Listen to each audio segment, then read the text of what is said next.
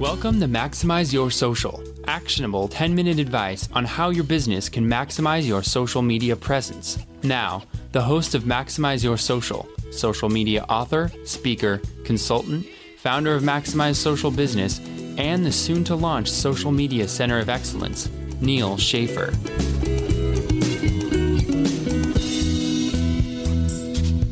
Hey everybody, this is Neal Schaffer. Welcome to another fabulous episode of Maximize Your Social. I am coming to you from my home office today. We're actually already in November. Time flies, doesn't it? But time flies only if you think it flies, is what I always like to say. So really, hopefully, you've achieved a lot, and when you look back at what's happened in social media, and hopefully social media for your business over the last year, you'll see that you've done incredible things and hopefully have gotten to that next level that you wanted to get to. But what happens when you get to that next level? That's going to be the topic of today's podcast as I share with you a few, I suppose they're personal things that have happened to me over the last week. But as in social media, the personal is also public as well. So perhaps some of you have already been in conversation with me on the various social networks about what happened. But let's think of it this way. I am both a content creator. I published my first blog post in July of 2008. As well as someone, I don't like to say I'm an influencer, or that word has a lot of meaning to it that I think a lot of people take for granted. But when you get a lot of followers and your posts are shared a lot in social media, you are sort of considered a quote-unquote influencer. And this is really what businesses want to become, or should want to become, right? You want to create content that is going to engage with users, that's going to help your company be found, and that's going to help yield thought leadership, and that's, from a B2B perspective, for consumer brands, you want to engage with your fans, generate brand awareness, create an army of loyal fans who will just do anything for you. And that's, the common theme for the consumer brand or the business brand is, at the end of the day, you want to be known out there, right? You want that share of voice out there on social media. So what happens, though, when you get that? So let's start with the content creator perspective. You create all this great content. Hopefully you're blogging, and this is primarily blogging. And then it's like, wow, when you do a search for your own blog post title, there are tons of other sites that show up that have literally copied and pasted your content onto their blog. And this can be quite a shock for many when it happens the first time. Why would anyone want to do that? Well, the internet works on advertising revenue, and if people can somehow get above you in the search results or get people to go to their website because of your content, it's going to help them not only potentially generate advertising revenue, but there are people who set up micro sites to try to opt people into programs or downloads or whatever thing they want to sell, and your content is serving them. In other words, your content is serving their inbound marketing strategy rather than your own. So this is something that's happened ever since day one. It will continue to happen because there are those that have nothing to say, that just want to leverage the content of others. There are many that simply just don't know that content is protected by, inherently by copyright laws that exist internationally. So first of all, how to find out if this is happening? Well, that's, pretty easy to do. Like I said, if you just do searches, you can easily find this. If there's a paragraph of copy that you are particularly proud of, there is a tool called Copyscape. And yes, I do want to introduce some tools to you that can help you in your journey. But there's a tool called Copyscape where if you get the premium version, it's like $5 for 500 searches. It's really cheap, but you can literally, put in your entire blog post and see where else on the internet exists. And it's really good if you're working with a content marketing agency, or if you have guest bloggers and you put that in, you're going to be able to see how much, if any, they have plagiarized other content across the web. So that's a really, really great tool. There's another great tool. There's a bunch of great tools regarding this. How do these people steal your content? A lot of times it is through RSS feeds. They literally get your RSS feed and they completely automatically publish your content on their blog. So if you use Yoast SEO, the most popular WordPress plugin for SEO, there is a way to append your RSS feed with information like, this was published on Maximize Social Business or what have you. There's also a service called Tint, and I believe it's TYNT, it may be TINT, I'm sorry, I haven't used them in a while, but they will automatically generate, when someone tries to copy and paste from your site, they will automatically generate JavaScript, which will automatically include the link from whatever they try to copy and paste from your site onto whatever you try to copy and paste it onto. And maybe you've seen this if you've tried to just, copy and paste a link from a site and it ends up having all this appendage at the end, the suffix of data. That's because they're probably using that or a similar tool. So those are sort of the tools of the trade that you have to find and prevent. Now, I take it one step further because many of these people that are using the content also have a social media presence. Social media is the public. And if I have no way of contacting these people, I will bring it to social media and say, hey, why are you copying my content? Now, is that a mean thing to do? Well, if they have a public channel open for communication, I can leverage that channel as well. And I want them to know very clearly that as a content creator, I value my content. I spent a lot of time creating it. And just by copying it, it's not something I'm very happy about. And I will take it to social and tell everybody, hey, why did you copy my content? Now, some people I feel sorry for because some people literally don't know or pretend that they don't know. Well, consider it an education, but I think it's something that more of us need to do if we find out about it. I would not be shy because them copying your content is a very, very brash move in this new digital world that we live in. And perhaps we need to educate more people. Now, I used to do a lot more searches on blog post titles. I really don't that much more. And in all honesty, whenever I do search for my own blog post every once in a while, I don't see as much of this, or maybe Google has become really, really good at hiding it, which I think they have, of hiding duplicate content because they want to showcase the content creator as well. And even though Google authorship has been, or the name or the project of Google authorship has been put into the back burner, I still believe that they are trying to, they probably have a better way now of figuring out who the content creator is by looking at your byline on your blog, what have you. So that's sort of the first issue. Now, it's interesting because the content that you create is not just blog posts. You probably have videos, you probably have audios, and I suppose the same thing could happen on YouTube for your videos if you're not careful.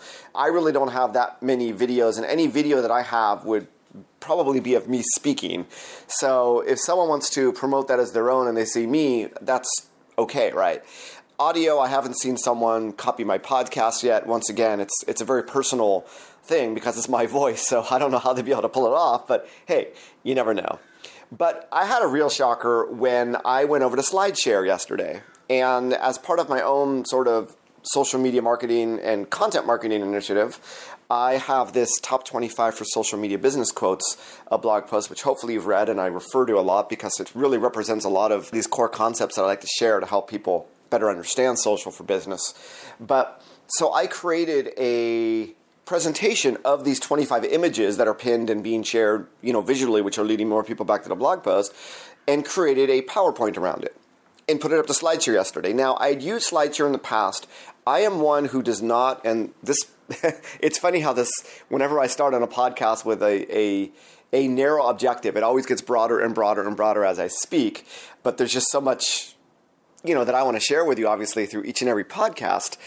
The whole notion of the PowerPoint that I created was really to promote the blog post and my ideas. Now, whenever I present on social media, I always get someone saying, will this SlideShare be available for later viewing? And I always say, sorry, no. I do not upload my content to SlideShare. If I represented, right, if I'm a business, then I want them to, I would upload every single presentation because you're trying to sell products and services. My product and service is my IP. And literally uploading the SlideShare is, in essence, giving away IP. Now, there are some who do it anyway. And I have respect for them. It's something that you're going to have to decide. If your IP, is your business, then you're probably going to need to think twice about it, as I have. But I did in the past upload 2 presentations which were subsets of presentations that I normally do to give people a taste of what my presentations look like. One was on, they were both on LinkedIn. One was in English and one was in Japanese. So if you follow me on SlideShare, maybe you found those. And I'm at slideshare.net/Neal Schaffer, NEALSCHAFFER, like I am on every other social platform. So, those did well, and I even had some companies contact me from them. And then I created this infographic for the socialmedia.seo community that I uploaded to SlideShare as well. And why would I upload an infographic to SlideShare? Well, when I'm writing a LinkedIn blog post, the only way to embed an infographic or to add an image, well, I could have added an image, but I wanted to embed the infographic. Let's put it that way. And right now, the only embeds that LinkedIn blogging accepts are YouTube videos and SlideShare presentations, or at least at the time of my publishing. So that's sort of the route I decided to go. I got that up there. That got me additional views in that SlideShare community. And then I uploaded this presentation yesterday. And when you upload a presentation or when you view the presentation, immediately you get these related presentations on the side. And as I went through them, I'm like, I see my ebooks are up here. Now, these are ebooks, and if you're creating a lot of content for various purposes, sometimes you might create ebooks for the purpose of opting people into your newsletter, of getting them to the top of the marketing funnel, creating a relationship with social media, but taking it down the funnel one step by acquiring an email address. It's something that most companies do. But that content that you might have spent a lot of money on is now being uploaded by others who did not create the content. It's just being uploaded by them for their own personal gain, right? For their own SlideShare channel to get views or for their own personal branding. And I found this yesterday for 2 of my ebooks, and they were both being uploaded by the same person who I commented on their SlideShare, but I also sent them a not so happy tweet because I was really offended by the fact that they did that. Now, a lot of times when I contact people about copying a blog post, or in this case a SlideShare, they got back to me within 24 hours because they're also active in social and they wanted to take care of the issue at hand. It's a shame that I have to do that I have to send out sort of a negative conversation, and I literally do it in public because I want others to know that this is something that's happened, and this is something you should not do. So that's sort of my personal philosophy on it. But if you create content as a company, that content at some point is going to be copied. So you don't have to do it every day. And I already introduced you some tools. But every once in a while, you may want to go into specifically of ebooks or presentation SlideShare, as well as going into Google and doing blog post searches. The other sort of tip I wanted to recommend, and it's not as easy to do on SlideShare, although you can embed links into presentations, but I always embed an internal link into every single blog post we publish at Maximize Social Business. Internal link we know is good for SEO to let Google know what content is relevant for certain anchor keywords that are in the text for whatever link that we share. But more importantly, if it gets copied onto another internet site, if they haven't stripped the links, which I'm sure there's some savvy technology or software applications that will do that for you, it means that I've created a backlink. So if someone clicks on that, they're going to be able to find me as the original creator of the content, even though my name and links may have been stripped from the author byline of the blog post. So that's another thing that I highly recommend you do with every blog post you publish as a business. Now, I said all this. There may be some of you who say, you know what? We don't really care. We want our content to be shared everywhere. We don't care if it goes to a competitor because our company name is in the blog post. Our company name is on the ebook. Our ebook is branded.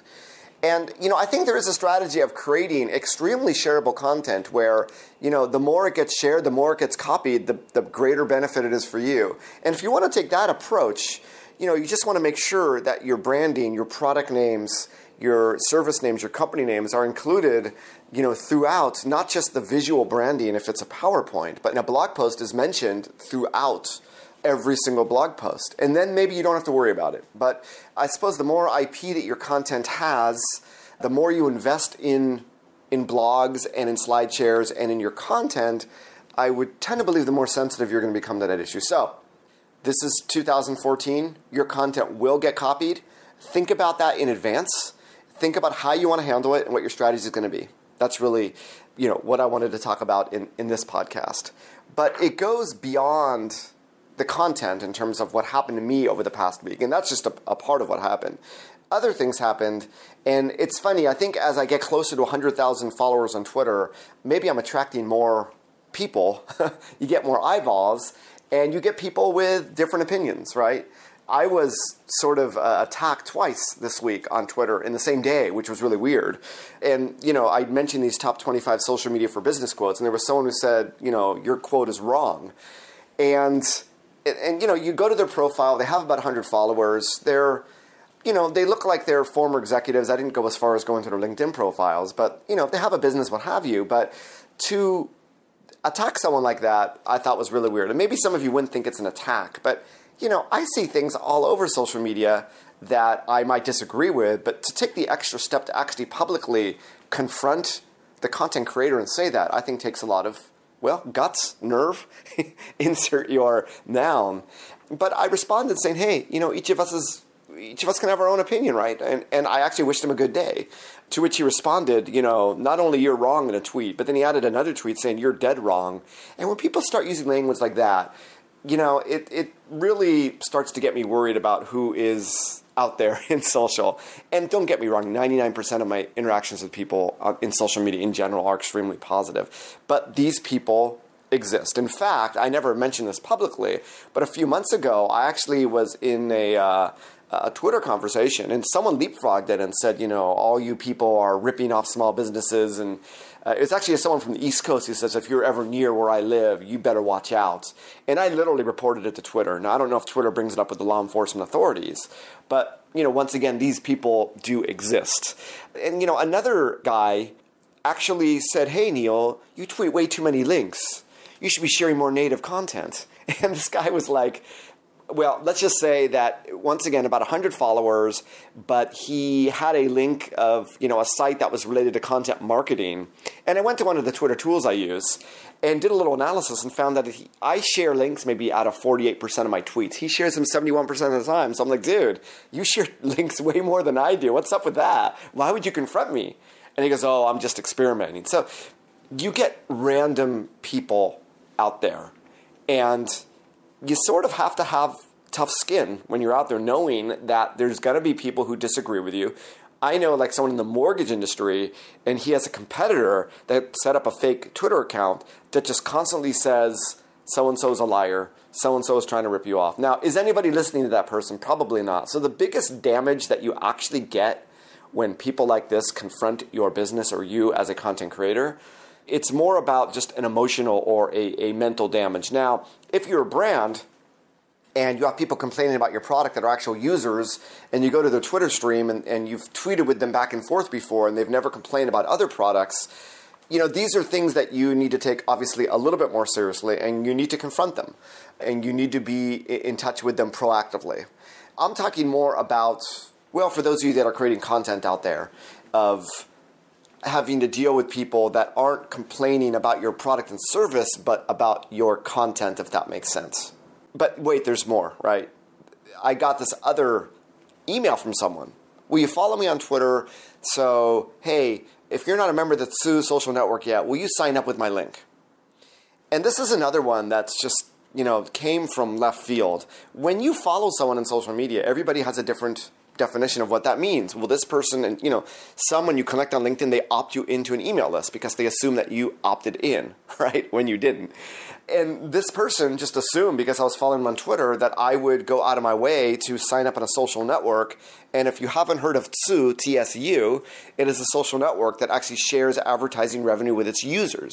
So obviously this person is looking to monetize my following him on Twitter by having me sign up to Tsu on his link, because then I become, in Tsu terms, a child, and all the advertising revenue that I generate is shared with him. This is why if you've seen people try to invite others to Tsu, I have no problem saying, hey, if you're not on Tsu and want to check it out, feel free to sign up through my link.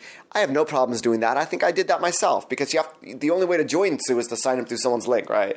But to proactively go out of your way to sign someone up. And then the amazing thing is, this is someone that did not mention this on Twitter, but actually went to my website and used my contact form to send this to me without actually going to Tsu and doing a search for me, where he would have found that I'm already a member. And when I brought this up on Sue, without mentioning his name, I'm not into mentioning anyone's names because I'm not in this for a personal attack on people. I'm in this to educate and to share these experiences that I've had. So hopefully you can avoid them, or if you have them, you're better prepared to deal with them. But this person, when I posted this on Sue and said, hey, stop doing this, you're going to ruin the site for everybody. Because then more and more people see it as just some LMM scheme, which you probably might have already seen some people blog about concerning Sue or post on social media about. This person, basically attacked me in the comments of my own post on Sue. Even though I didn't mention his name, he went out there and tracked me down, right? And this is what's going to happen.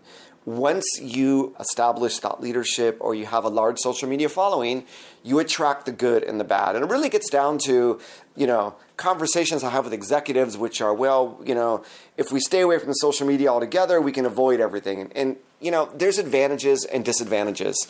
When I talk to executives about social selling programs, they go, we've just optimized the profiles for all of our salespeople, so now it's easier for all of our competitors to recruit them. The same thing goes for an employee advocacy program. It's like, look, social replaces nothing, complements everything. There are advantages and disadvantages to doing anything in social. But with a quarter of our online time being spent in social, with half of, LinkedIn is 1/3 of professionals worldwide remember LinkedIn. It is where the public is. So it behooves me to think at this day and age that you can simply ignore it and not have a presence. When you have a presence, you want to make sure that you get a lot more advantages out of it than the potential disadvantages. And there's a lot of ways you can do that. I think for 99% of the businesses out there, they've realized it. For those that are still a little bit conservative or a little bit timid, may not have. But there will be, just like with any other people, if you're having a conversation out there in public, there are those who will be quiet. There are those who will engage with you. There are those who will agree with you. There are those who will disagree with you. And it's really about dealing with the disagreeers. This is why you have social media for customer service, to deal with these people. I think because, especially on Twitter, it's a public conversation, but then again, you can do a search the history of someone's tweets. You can find out pretty soon, is this person just a complainer and trying to get money out of you, or are they a legit customer fan that's really trying to give you some feedback and some good advice? And that's really where it comes down to a lot of common sense and doing some research. The beauty about social media is we can research this person, this business across multiple platforms. And if you think they're a newbie and they have no say and they're attacking you, you know how to deal with it. At the end of the day, unfortunately, I like to consider social media an open public conversation, but at the end of the day, we come down to having to block people who are attacking us, sending negative thoughts our way, and what have you. And it's okay to block people. I don't like to do it that much. I like to keep the conversations open, but at some point, you can only leave it open so much with someone that is just going to waste your time. So I bring these points up this week because I want you to understand, I want you to sort of see the world from where I see it. And as your business gets more active in social, as a content creator, as an influencer, you will have to face the same issues. So be prepared. Take them with a grain of salt unless they are a true customer offering true feedback and truly need to be dealt with. But for the others, be prepared. A little bit of common sense goes a long way. And you definitely want to protect your brand reputation and your brand equity. So you might not want to be as public as I am when I sort of reach out to these people. But, understand that there's a lot of people that need to be educated. There are negative people out there for whatever reason.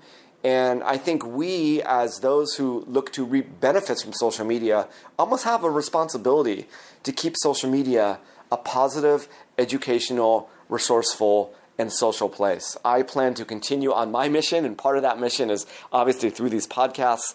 I know when I posted about these two Twitter people on my Facebook page, or my personal Facebook profile, I should say, that there were many, many, many friends who came out who talked about similar experiences, but also said, don't let them get you down, block them, forget about them. And that's sort of the best advice I can offer you, as well as you get deeper and deeper into this amazingly complex, but yet amazingly positive world of social media. So that's it for today. A little bit different angle that I normally talk about, but these are sort of security, privacy. These are still issues that are very, very important, especially when you operate in such a public space. So, looking forward to some more great content next week. Until then, wherever you are in the world, make it a positively social day. Bye-bye, everybody.